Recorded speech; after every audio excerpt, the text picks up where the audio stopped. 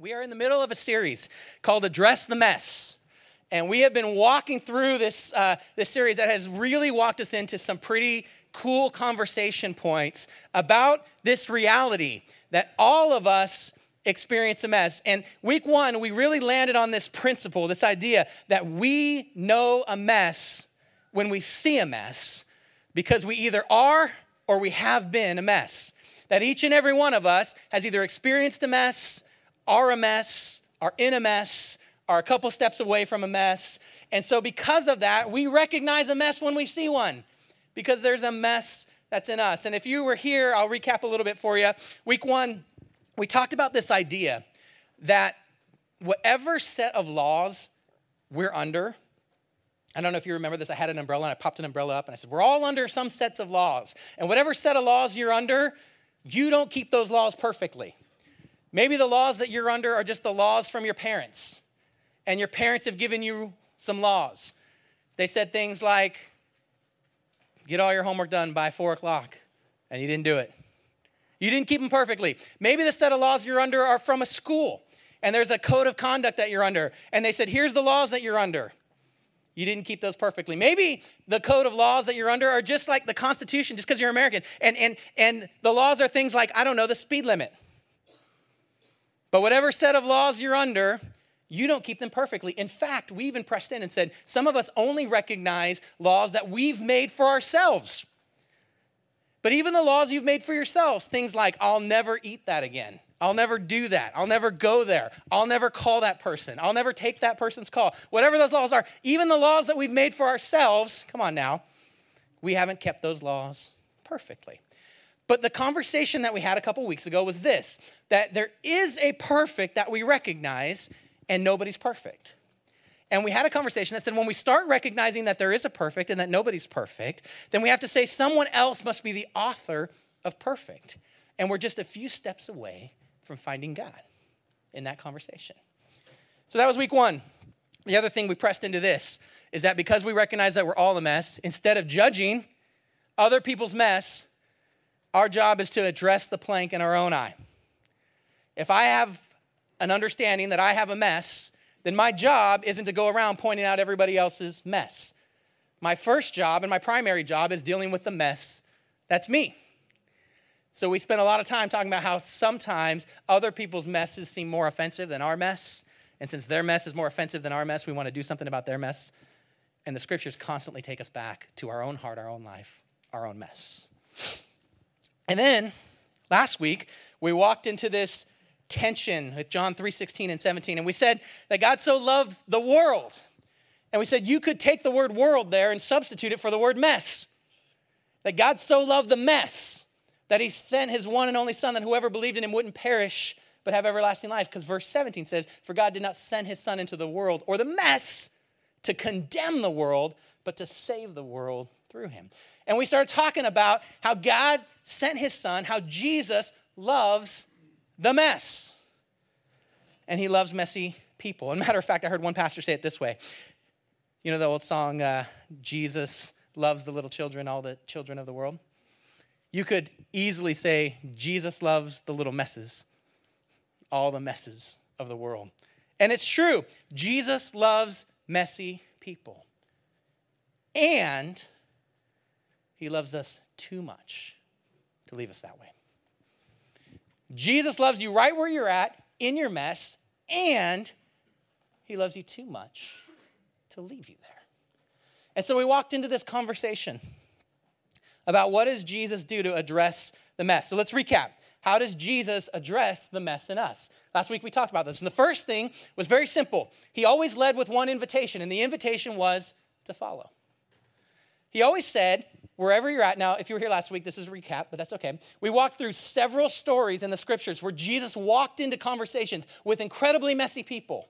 Tax collectors, people who had lied and swindled, who had a history of using their power and authority to abuse others. Women who were caught in adultery. People who had lived pluralistic lifestyles and tried one life and then tried another life and it didn't work out. And he walked into these situations and he said, hey, here's what I want you to do. Come follow me. His invitation was always to follow. The second truth that we pulled out of that is he never walked in a condemning way. As a matter of fact, we looked after time after time after time in the scriptures where he says, I don't condemn you, neither do I condemn you. I didn't come to condemn you. As a matter of fact, if we were really to press on this, I would just challenge that every time you've experienced condemnation, since we know Jesus doesn't do that, that's not a tool that he uses, not even to get change in your life. You know who uses that tool? The enemy. The enemy uses that tool. He uses guilt, shame, condemnation, not to get you out of the mess, come on now, but to keep you stuck and to drive you deeper into the mess. So when you start experiencing condemnation, your radar should go off. Bloop. That's not what Jesus is like. No matter who the messenger is, if it's a guy with a microphone standing in the front, your radar should go off. Ding, ding, ding, ding, ding. That is not what Jesus is like. He doesn't condemn. Now, here's some truth, though. He also never compromised. And we pressed into this tension. He said, hey, come and follow me. And then life change happened, and behavior change happened, and hearts got transformed, and it happened. Genuine change happened. He talked to people and said, hey, go and leave this life. Why? He loved us too much to leave us in the mess. He didn't compromise. What he never did was said, hey, don't worry, it's not really a mess. Don't worry, wink, wink, it's cool. Don't worry about your mess. He never said that. He never said it wasn't messy. So he lived in that tension of, I'm not condemning you. I'm inviting you to follow me. But I also want you to know, you should get out of this mess. It's not what's best for you. And it's messy. And the last thing he did is he did all of this while he remained compassionate. He remained compassionate. He always remembered that there was a person at the heart of that mess. It was never a situation to kind of make an example of a scenario. It was always a human, a child of God that he loved, a person in the middle of that. And he always treated the person who was stuck in a mess with dignity, with respect. He was compassionate. He loved the person. So he lays out a model for us when we're walking through a mess. And today we're going to push a little bit more into how do we get out of the mess? Because I want you to catch this true statement about Jesus. Jesus does not want to leave us in our mess. He doesn't want to leave you in your mess. His goal for your life is not just to let you know that you're loved and then leave you stuck in the mess. He wouldn't say, come and follow me if his plan was to just jump into the mud and hang out indefinitely there. He wants to take you somewhere out of the mess. Now, this is interesting because this creates a problem for some of the ways that we think about our Christian life. And so if you have your Bibles, you can open to Philippians chapter 1. I'm going to be there in just a minute. But I was thinking about when I first kind of became a Christian. Now, I didn't go to church when I was younger very much. When I was really young, my parents used to take me to a Spanish-speaking church. My grandparents, used to take me to a Spanish-speaking church, but I don't speak Spanish. So I had no problem when people were talking about, speaking in tongues or foreign languages or things like that, because everything in church needed an interpretation for me, right? Everything had to be explained. So my job at church was to just be quiet, right? That was my job. If I could sit relatively still and be quiet, that was church. And if I was good, we got chicken nuggets. And if I was rowdy, we got hot dogs. That was church. All I knew about church growing up. Now later, my family, my mom and stepdad, we became Easter Christian go-to-church people. So we went to church on the big days, the days when Americans went to church, because we were America, right? And so we went to church. And so you get basically two messages, your Easter and Christmas messages. And then sometimes we'd hang around for a few weeks afterwards. And somewhere in those few weeks afterwards, I got this particular, I was pretty young, but I got this picture of God. I'm going to kind of show it for you. So I'm going to have my lovely assistant help me here. And Charlie's going to hold this whiteboard. Lovely. Yeah. He's all tan from Hawaii. Can you back up another step there? And I'm going to give you this picture that I got of what it meant to kind of go to church and be a Christian, okay? And maybe you've seen a picture like this. The picture that I got was like this. God's up here, and he's watching. I'm going to draw some eyes, right? Right? And he's watching this direction, okay? There's God. It's kind of this mystical thing. He's up there, and he's watching. And then here's me. Now, me in this picture has a lot of hair, and I'm taller, right? I'm also skinny, right? And then I'm just cruising along doing life on my path of life. somewhere along my path of life, I blow it and I sin, right? So what God wants out of me when I do that is to be sorry, right? Because now he's grumpy, right? So the thing is, I got to be sorry. And if I'm good and sorry, then God is awesome. What he does is he wipes away that frown, right? He's happy because I'm sorry. He wipes all the history of my life away up until that point. And I get a complete do-over. That's the picture that I have, right? So then I start again. And now he's happy again, right? And so then I start again. And I'm cruising along. And then, here comes sin again, right? Right? So all of a sudden, God's not happy anymore. He's grumpy with me because I messed up. I did something I shouldn't do. So I got to be sorry again. Right? Then I'm sorry, so God turns that frown upside down. Right? And then he takes out the eraser. And there goes my whole life again, and I get a complete start over.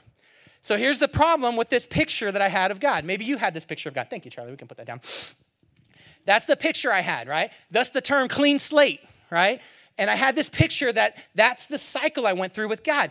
And it gave me a picture of God that he was kind of like a bumbling old guy who was really easy to manipulate.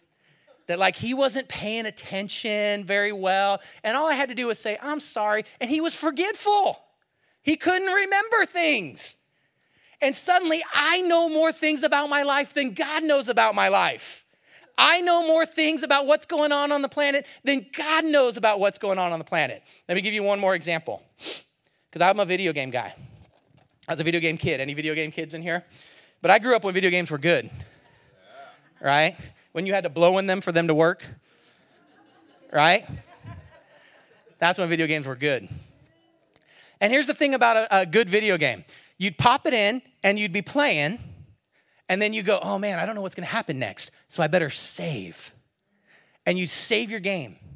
And then you'd try something, and if you lost, no big deal. You just press reset. Usually you pop the game out, blow on it, right? Pop it back in there. And then you'd pick up back where you were before you messed up. Now, I'm smarter, and the game doesn't know what I already did. So God's like a video game. I'm actually smarter than God. I just install little save points in my life. And if I tank, I just blow on it, press reset, and God goes back. Now, some of you are laughing, but some of you are afraid to laugh because that's the picture you've kind of had your whole life. And I had my whole life a picture of God that I could just manipulate him. He was like an old guy that couldn't remember things, or like a video game that if I was smart enough, if I remembered to save before I tried to conquer the next area, or if I remembered to save before I played the next game to make sure Bo Jackson got 300 yards every game, right? Whatever it is, as long as I remembered to do that, I could manipulate God because God couldn't remember things. But then I start growing up in my faith, and I start having conversations with people, and I'm telling them this. I'm like, dude, why wouldn't you become a Christian? Why wouldn't you want get out of hell free insurance? It's the best thing ever. You don't have to change anything about your life. All you have to do is make sure that you said yes. You don't even have to pay for the get out of hell insurance. It's free. He's such a knucklehead. He's just giving it away, making it rain. He doesn't even realize he's giving away the best thing ever. Get out of hell insurance. Even if you don't believe, at least grab the get out of hell insurance just in case. Why wouldn't you do that? And as I start growing, I'm talking to people, and people's brains are coming online, and they're saying things to me like, well, that doesn't make a lot of sense. Because your life is no different than my life, except for two things. For an hour and a half on Sunday, you go a place I don't want to go because I'm watching football. Go Niners. And, I lost all of you right there, right? It's perfect. And you feel guilty more than I feel guilty. But basically, we have the same life. except for I get to watch more football and I don't have to feel guilty. So why would I want that thing? And the problem is that's how I believed God was for years and years and years and years and years. And then I started just testing that against some basic scripture and logic. And I start reading the Bible and I start going, God seems a lot smarter than I thought he was. He seems a lot more interested in personal relationship. He doesn't seem as easy to just snow over. This is confusing because the picture of God I have, he's not smart. And this guy, he certainly is at least smart. And then I started thinking, I wonder if God ever reads the Bible. Do you think God knows the Bible? Because it is impossible to put together, like, if God forgave David and the David and Bathsheba stuff, does he flip through the Bible every once in a while and go, are you serious, David? Right? Because he forgot about it, but then it's written down and he runs into it and he's like, what happened here? You see where that line of thinking begins to fall off the rails. Because if I believe that God is not personal and that my whole job is just to make sure he's smiling and not frowning at me, that I'm sorry enough, that's a very shallow and basically untrue picture of who God is. And the cool thing is that the true story is way better than that. It's way better than that. So let's get into the word a little bit here. I'm in Philippians chapter 1.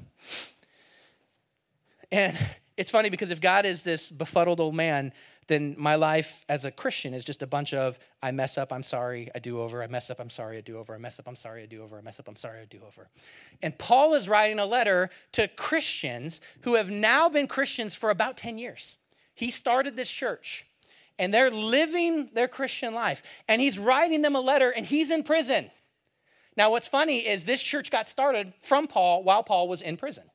And so he's kind of come full circle over the course of 10 years. He was in prison. God busted him out of prison. These guys heard about Paul, heard the story. They started becoming Christians. He went on the road, and he never came back.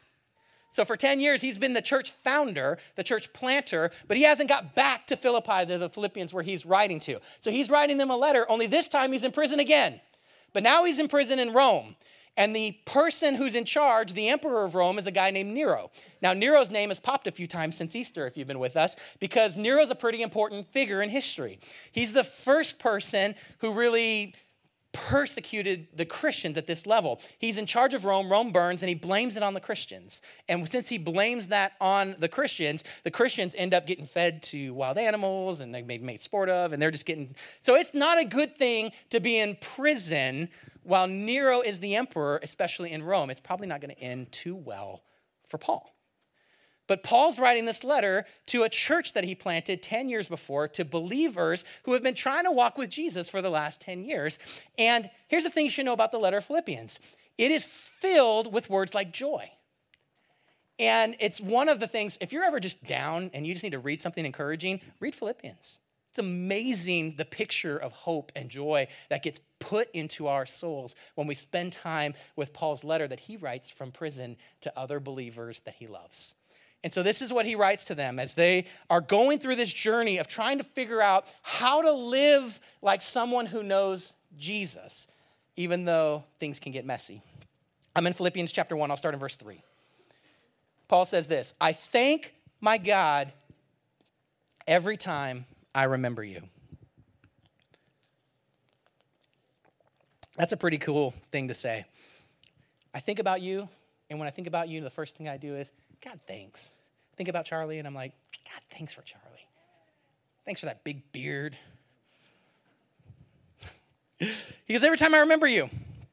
Verse 4, in all my prayers for all of you, I always pray with joy because, and I love this, of your partnership in the gospel from the first day until now. Now, if you've been here as long as I've been here, the very first message that I preached here, we preached out of this. We talked about partnership. We talked about how the way that the kingdom of heaven is designed to work here on earth is we're partners. We're co-workers. We're co-laborers, right? No one is a customer. We're all co-workers. That's how this thing works. And you know this, if you've had any kind of job that deals with customers and you've had co-workers, you know you have a different relationship with co-workers than you do with customers. The coworkers are your people. We're together. We're in this together, right? Now, maybe we're fighting, because we're acting like family, but we're still in this together, especially in terms of the customers. Customers, you have a totally different relationship with. And Paul's saying, even though for 10 years we haven't been traveling in the same circles, when you do the thing God's designed you to do, when you be a follower of Jesus, when you grow in your relationship with God, when you serve the way that God's designed you to serve and you do your part, you are now a coworker with me. No amount of distance and space changes that. Now, this is important because for 10 years he's been gone, and this is the kind of time when it wasn't easy to just travel everywhere. So he's the founding pastor, but he doesn't have the ability to just come back. He has to send him a letter, and as he sends him a letter, he says, you know what? I am so pumped that you hear God and obey. We're co-workers when we do that. We're partners. Here we call that living united. We call that living united. We're all connected to the body, and we all do the part that we're designed to do. Then we get to verse 6. Verse 6 is going to wreck us a little bit today. If you're a note taker, if you're a Bible highlighter, you should highlight this in your Bible. You should take this note. You should double tap it on your app. Unless your app talks when you double tap it, don't do that. Verse 6 of Philippians chapter 1, Paul says something incredible here. He goes, being confident of this, that he who began a good work in you will carry it on to the completion until the day of Christ Jesus. There's so much here that we're going to break down. He says something incredible. First he goes, you guys are awesome. I love you. Every time I think about you, it fills me with joy. Every time I think about you guys following Jesus, it makes me excited. I thank God for you. I'm so excited that we're partners. I'm so excited. And he knows that they're not perfect. He's just excited that they're on this journey with Jesus like he's on this journey with Jesus. He's excited that they're having the same kind of experiences that he's having. And he says, hey, I want you to know something. First off, I am confident. Now, the word for confident is a big word for him to say. If you break that word down, essentially it only shows up a few times in scriptures because it has the implication of being 100%er. I'm 100% sure on this. I'm 100% confident. When I'm confident, it's all or nothing. Charlie's sitting right here. I'm like 99% sure. I can see him. I can touch him. Yeah, that's Charlie. 99.9. I'm pretty sure he's there. Paul's saying, I am 100% confident about the thing I'm about to say. Why can he say he's confident? Because on his journey with God, this has been true every single time.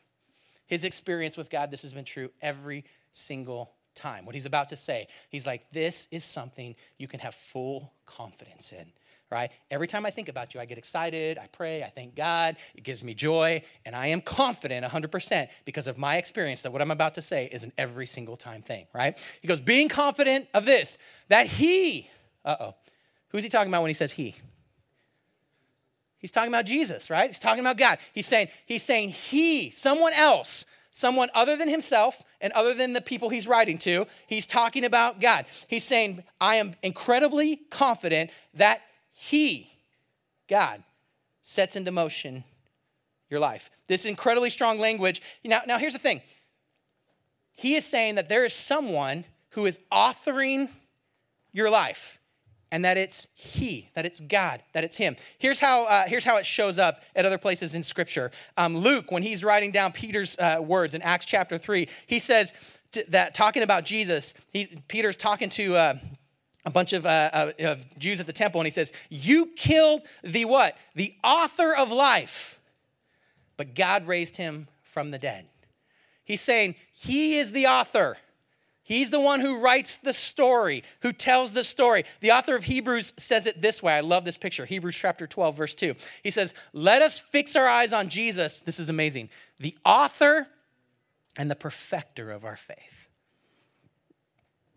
Paul's saying, I am incredibly confident that the author, the perfecter of our faith, Jesus, in heaven, began something in you. I am incredibly confident, not that you did this, but that he did this. Let's go back to that verse 6. He says, I'm very confident in this, that he who began a good work in you. So who began it? God did. Yeah. God did. Jesus did, right? He began it. He's the author. He's the perfecter. He's the one who does the work. He's the one who wrote the story. And then Paul says, he began something in you. When did he begin it? When did he begin it? He began something in us. When did he begin it? Well, let's take a look through Scripture and see when he began stuff. Jeremiah says it this way, Jeremiah chapter 1. He hears a word from the Lord, verse 4. It says, the word of the Lord came to me saying, before I formed you in the womb, check this out, I knew you. Before you were born, I set you apart. I appointed you as a prophet to the nations. What is God telling Jeremiah there? He's saying, I literally start authoring the story of your life before you pop into the womb. That there's already a thing, a story. The great author. I love the creativity of God, right? I love that he depicts himself as an author, as someone who creates masterpieces, as a potter who designs clay, right? He's artistic and it's beautiful and he's a creator. And here's Paul saying, I am so confident. Every time I think about you, it fills me with joy because I am 100% confident that God, who is the author, who is the creator, who is the designer, began something in you. He had a plan, a purpose for your life. He started your story before you even knew you were going to be in your story. He started your story. He began something in you. What did he begin in you? Back to verse 6. He began a good work in you. Well, what's a good work? Well, John chapter 6, I think verse 28, I don't have it up there. They ask Jesus, they say, hey, what's the work that God requires? And Jesus says, well, the work is to believe in the one who he sent.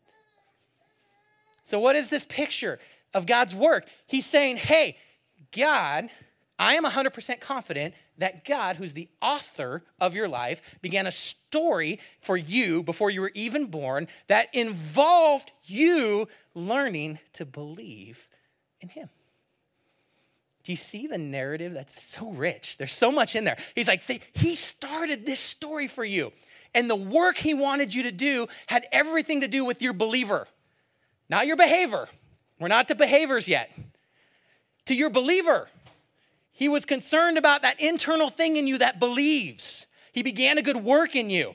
And then listen what he'll do. He'll carry it on, verse 6, to completion. Now we got to break that word completion apart because it's pretty awesome. The Greek word there, I'm going to butcher the pronunciation. It's epiteleo.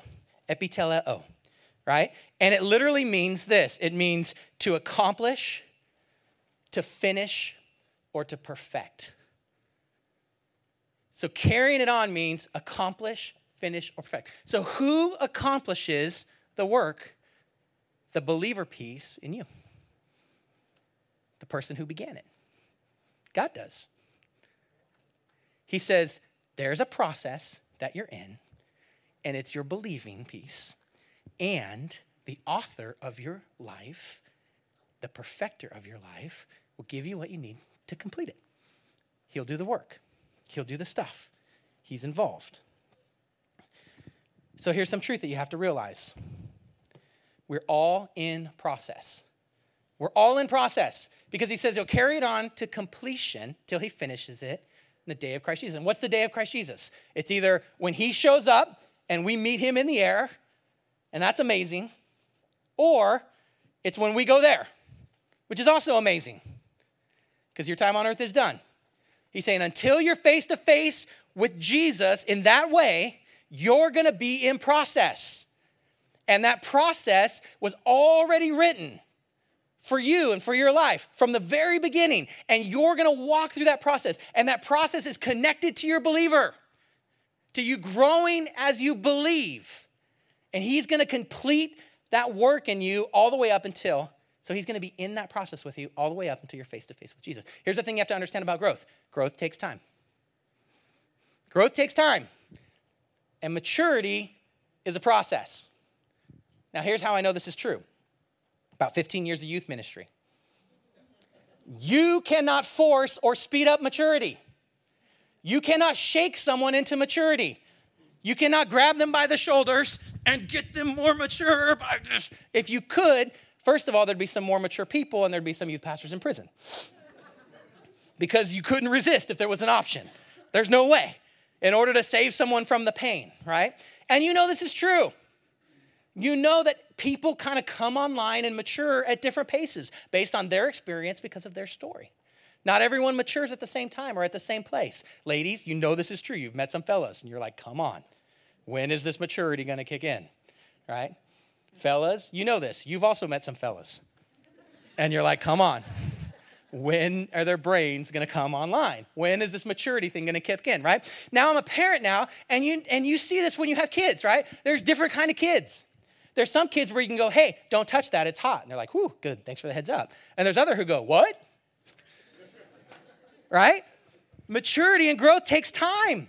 And some people come online faster and in different paces and in different ways than other people. Why? Because it's a story that God's written for their life, and they're interacting with God as they grow, and he's helping them to come online, and they're moving through their life, maturing and growing, and they will be in a constant state of maturing and growing until the day of Christ Jesus. Everyone's in process. Everywhere, somewhere. You're less mature now than hopefully you will be at some other time. Even if you think you're relatively mature right now, there's still more room to grow. Why? Because you're not face to face with Jesus on the day of Christ Jesus, which is either he showed up or you got there. If you're still here, you're still in process. How does this connect to our messes?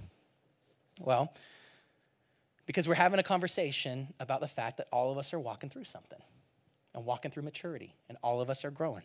And Paul's writing to people who know Jesus, who've had a relationship with Jesus. He's saying, hey, before I get into this, I want you to know I love you. I thank God every time I think about you. It excites me. We're partners. And I also want you to know that you're not finished yet, that you're in process, that he's working on you. But he's faithful, the things that he's doing, to complete them.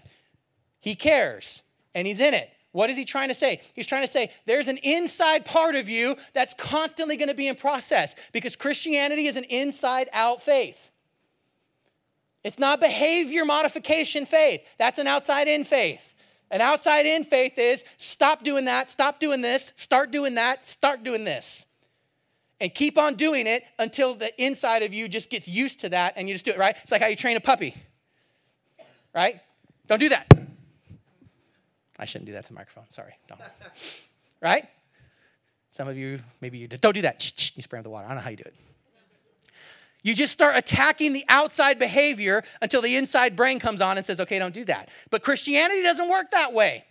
Our journey with Jesus doesn't work that way. He doesn't just attack the outside behavior. He doesn't even seem overly concerned about the outside behavior. He's very concerned about the heart.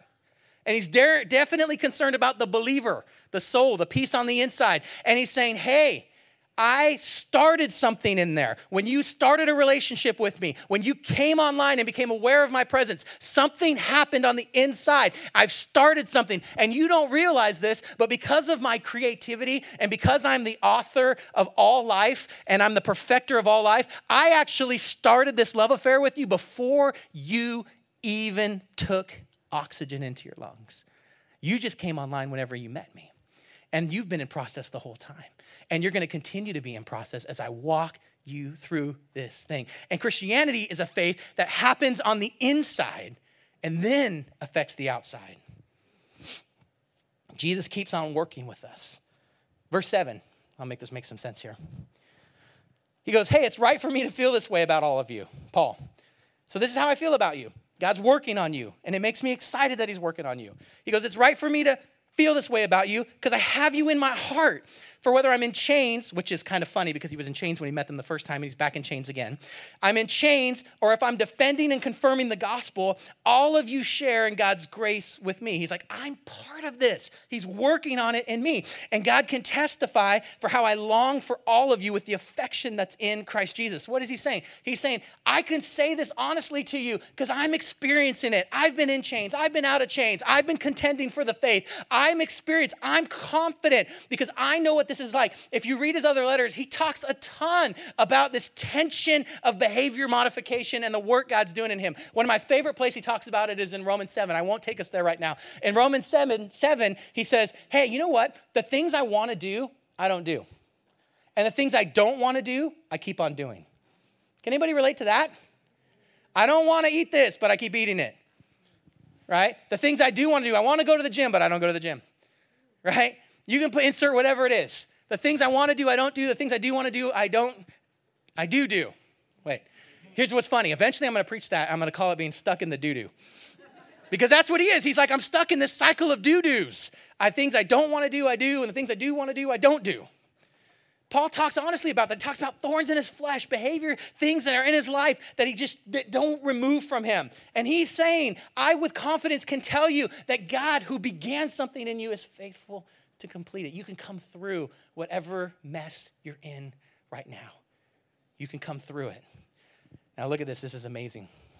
He's reigniting, first of all, their confidence too. Sometimes we just need to know people believe in us, right? Sometimes it's just important to know, and maybe this is the thing you need to hear today, and it's just totally kind of a freebie, but I just want you to catch this. There might be someone in your life right now that if they just knew you believed in them, and that even though they're in a mess right now, that God wasn't done with them yet, that he'll be faithful to complete it and carry it through them. If they just heard those words from you, it might ignite their faith. And that might be the ambassador piece that Jesus could invite you to come and do. That's what Paul's doing. He's just igniting their faith. He's like, this is my chance to write a letter to these people that I love and reignite their faith and remind them that even though they're in process, God's not done with them yet. And I'm confident that he will do the thing he's promised to do. He will take them through the mess that they're in right now. Verse 9, that was free. Verse 9. Sorry, I lost it. And this is my prayer. Oh, this is so good. And this is my prayer, he says. So he's already said, every time I think about you, I thank God. When I do pray for you, it gives me joy. And he goes, I believe God's going to finish what he's going to do in you. And I want you to know I have a right to think this way because I've been through so much and I've been there for you and I'm going through chains. And this is how I pray when I pray for you. Because this is my prayer, that your love may abound more and more in knowledge and in depth of insight, so that you may be able to discern what is best and may be pure and blameless until the day of Christ, filled with the fruit of righteousness that comes through Jesus Christ to the glory and the praise of God. That's amazing. Go back to that first slide here. I want to walk through that a little bit. This is his prayer. This is what's amazing. This is when we were talking about Jesus loves you too much to leave you in your mess. This is Paul describing what he wants us to experience as we get out of the mess. He's saying, I'm praying for you. And here's what I'm praying. I'm praying that the next time you start to sin, you knock it off. And you're really sorry. No. I'm praying that you just wouldn't do that anymore. Your behavior would just change. No, he doesn't pray that either. He says, I'm praying that your love would abound, that it would grow, that as you began to love more and more, it would activate in you a desire to get more knowledge. And that knowledge would bring more depth of insight. Just like I didn't have a lot of knowledge when my faith was this whiteboard kind of faith, right? And somehow along the line, I had to grow in love, my love for God, my love for others. And it drove me to more knowledge. And it forced me to ask some questions, right? And all of a sudden, my depth of insight grew. And I was able to discern more. And this is where the behavior starts to change.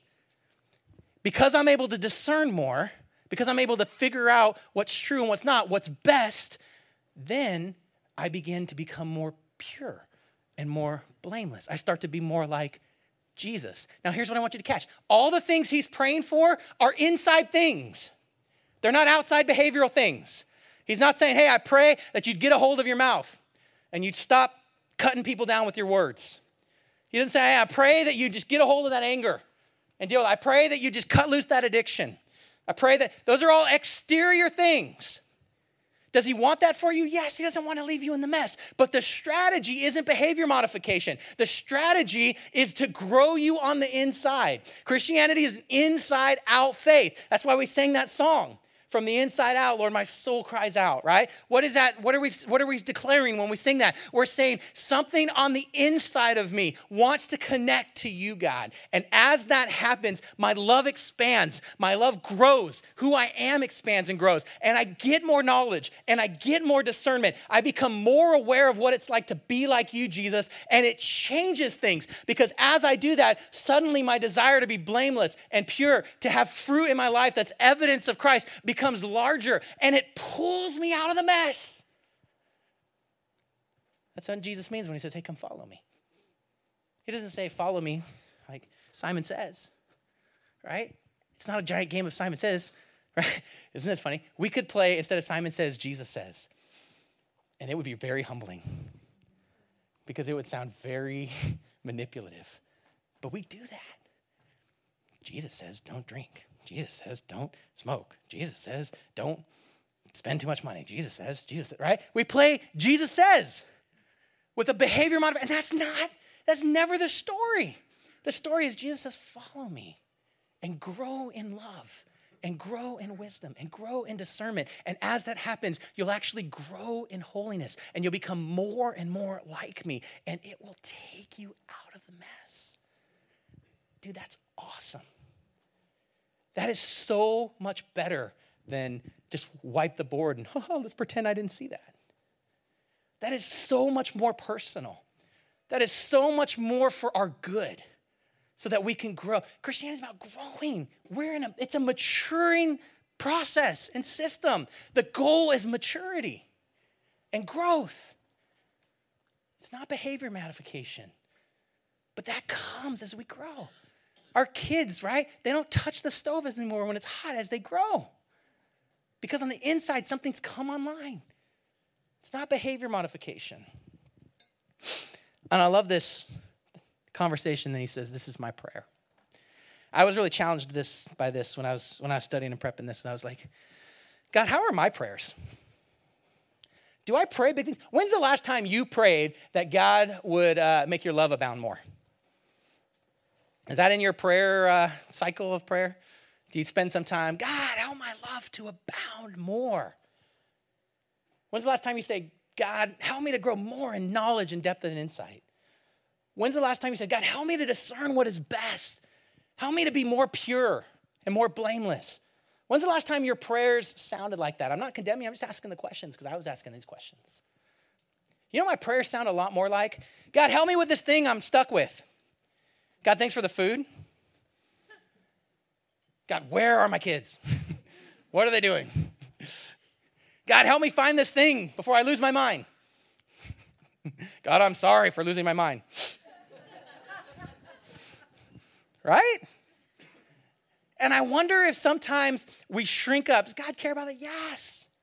Is that okay? Yes. But maybe we're praying too wimpy of prayers. And we don't get serious about our prayers until there's catastrophe. Until someone says, I'm sick. Or the doctor says, I have news. Or something. And then suddenly we try to jump from these, these wimpy prayers. We try to jump into these heavy, extreme prayers. And our faith muscles, like the journey, they're just not connected. And Paul says, this is how I pray for you. I pray that your love will just keep growing. Like a muscle. You'll start working it out and it'll bound and it'll be larger. I pray that you'll get wiser and that you'll grow and you'll be stronger. When's the last time you prayed like that? Let me ask you this question. What do you pray for when you pray for you?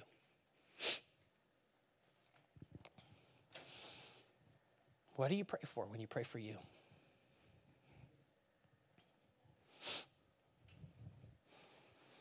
See, this is how Jesus helps us get out of the mess. This is how we follow him. This is the picture that the scripture paints for us to walk through when we're stuck, when we've messed things up. And some of the things we messed up, they're our fault. Come on. We talked about that last week. Most of the messes I experienced are my fault. Somewhere along the line, there was an opportunity to say no. Somewhere along the line, someone gave me input and said, don't do that. That's going to be dangerous. And you're like, nah, it'll be fine. And you did it. All right. Somewhere along the line, you said no to a voice of wisdom or something. Most of the messes you've experienced are your fault. And here's Jesus saying, let me help you get out of the mess. This is what it looks like to follow me. One, just believe. Come on now. Just believe that I'm the author and the finisher, that I'm with you, that you're in process. Believe that I will walk you through this. Connect to me on that. And then start praying that your love would grow, that your knowledge would grow, that your wisdom and insight would grow, that you would become more alive and more pure, and you become more fruitful. And as you walk and change and transform on the inside, you're going to notice you're out of the mess. You don't even know how you got out. You just started trying to walk after Jesus, and you're like, whoa, I haven't been in that mess for a long time. Now, you might be in a new mess, But you're a new person and you're stronger. And now this season of mess is all new. And you're walking through it and God's like, hey, same principle applied. Over here was a financial thing. Now it's a relational thing. Here it's a physical thing. There it's an emotional thing. We're going to walk through those messes and the same principles apply. I'm the author. I began it in you. I'm faithful to complete it and perfect it and finish it in you. You got to stay connected to me. And the more that you grow and the more that your love abounds, the more that you begin growing in wisdom, the more you follow me, the outside external things start falling into place the way I designed them for you to. And that's the picture that he gives us. Does that mean everything works out? Well, Paul's going to die in prison. But he says, hey, I'm going to keep doing the same thing over and over again, trusting God till I meet him face to face. And then he meets him face to face, and he's like, hey, God's like, high five. Bravo. You made it. So what's the promise then? Well, here's the thing you can count on. You're going to be in process, but you can count on his presence in the process. Is it going to be easy? Of course not. It wouldn't be a real mess if it was easy. If you could just get out of it on your own, it wouldn't be a real mess. But you can count on his presence in the process. He says, I'll be close. I'll be near. The promise is always the presence. You can count on my presence in the process. Sometimes I think we get into a mess and we think the only way to get out of the mess, the only way to get back into his presence is to get out of the mess first. We get into a mess and we're like, okay, God's far away from me now, so I got to clean this up so I can get close to God again. Do you know that's a lie? It's a lie from the enemy. Last week we talked about how when someone gets caught, we always think, well, that's not true repentance. But then we look at the scriptures and everyone who repented basically got caught first. And we're like, well, it only counts if you didn't get caught. It's like, okay, well, everyone got caught and they repented. So that sounds really good. Like maybe a psychologist might think that's fair. Or maybe just in your anger you feel that's fair. But the reality is we all get caught. And God's mercy extends to people who are in messes. It extends to people who are in messes, and his promise is that his presence will always be there. And your job isn't to clean up the mess and then go look for Jesus. Your job is in the mess to start following him because his presence is right there. Let's take a look at this.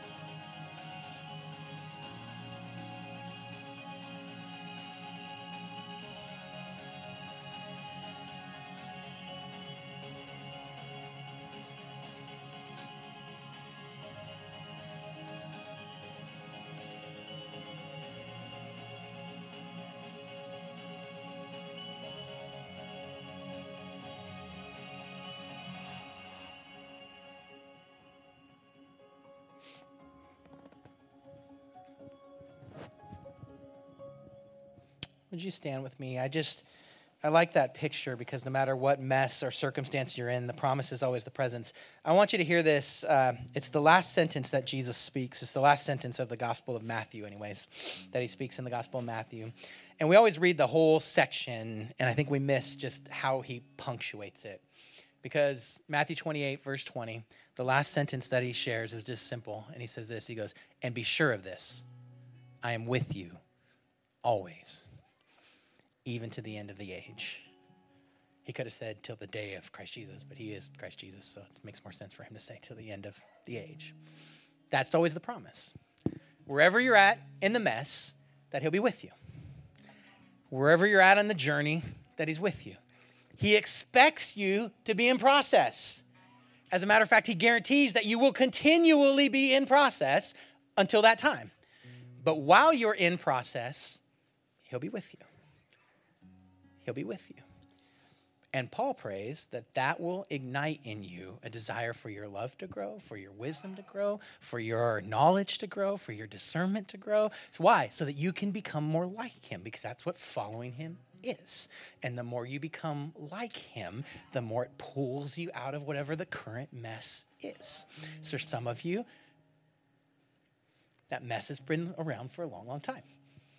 And the problem has been you have played a game of behavior management instead of letting Jesus come into the mess with you and lead you out of it, because you think you're the author of your mess.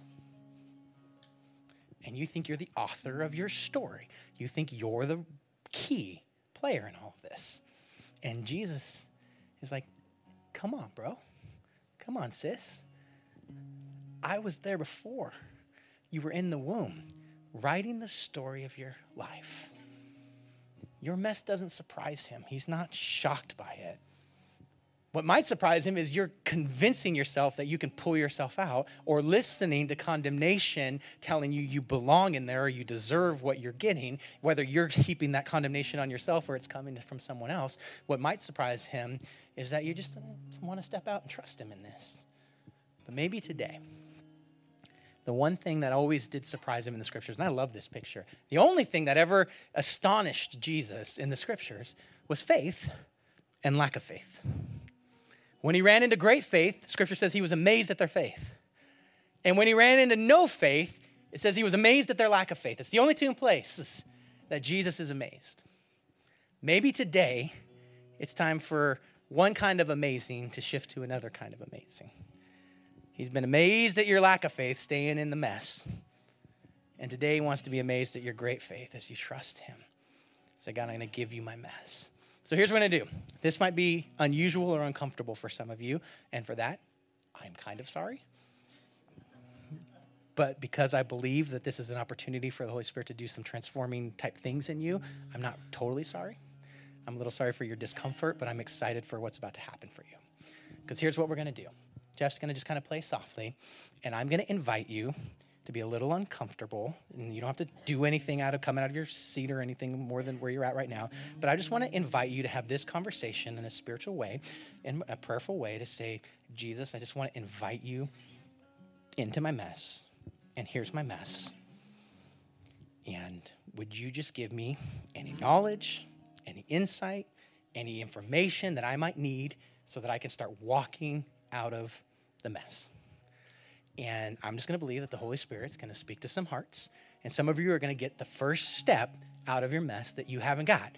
And for some of you, it's going to be forgiving somebody. For some of you, it's going to be making some different choices. For some of you, it's going to be just trusting God. I don't know what it's going to be. But I'm going to invite, and just for a couple of minutes, it's going to be awkward silence in here as you listen. And then I'm going to pray, and then I'm going to close. I'll pray to get us warmed up, okay? And then I'm going to let you do it. So Jesus, we trust you. And we trust that you said you're going to send the Holy Spirit as a counselor that's going to give us insight, that's going to give us direction, that's going to help us and be present with us, that's who the Holy Spirit is. And so we invite the Holy Spirit right now to speak to our hearts and to our lives, to give us insight right in the middle of our mess. So I pray in the name of Jesus that you would just do that. And so wherever you're at right now, I just want you, however you do that, to begin to just talk to God and say, here's my mess, and then just listen.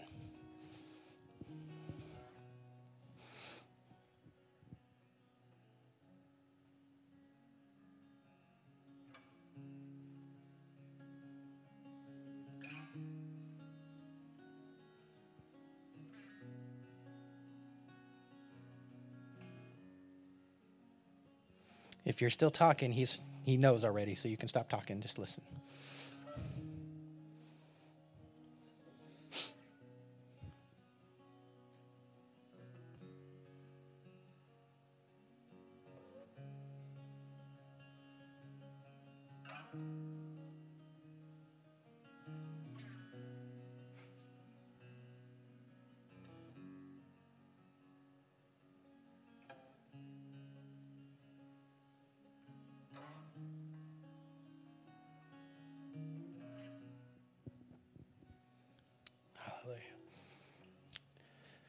In just a moment, I'm going to pray and close. But before I let you get out of here, I want to challenge you on something. If God's speaking something to you, this is really important.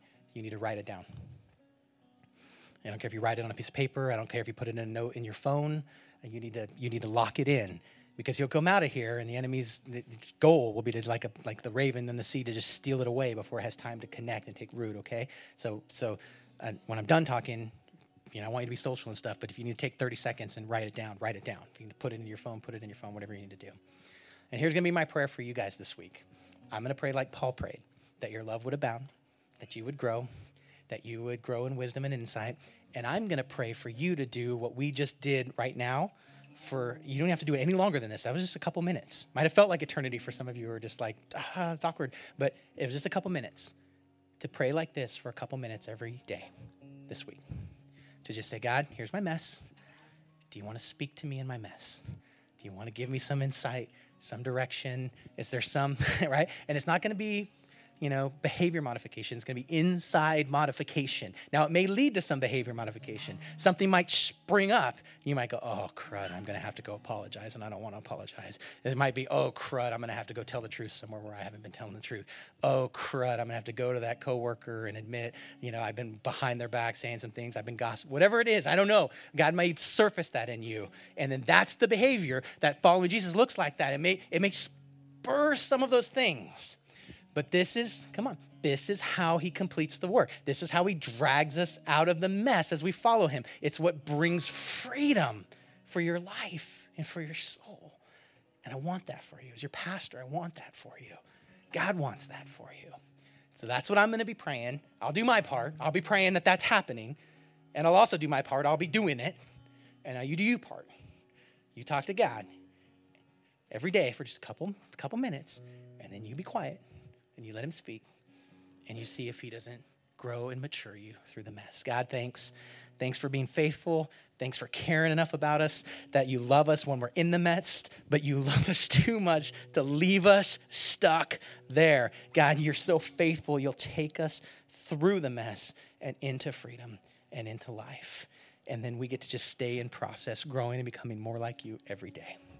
I pray that our hearts are challenged. I pray on the inside, on the inner man, on the inner person, that we would become more like you every day. Thanks for addressing the mess in us. In Jesus' name, amen and amen.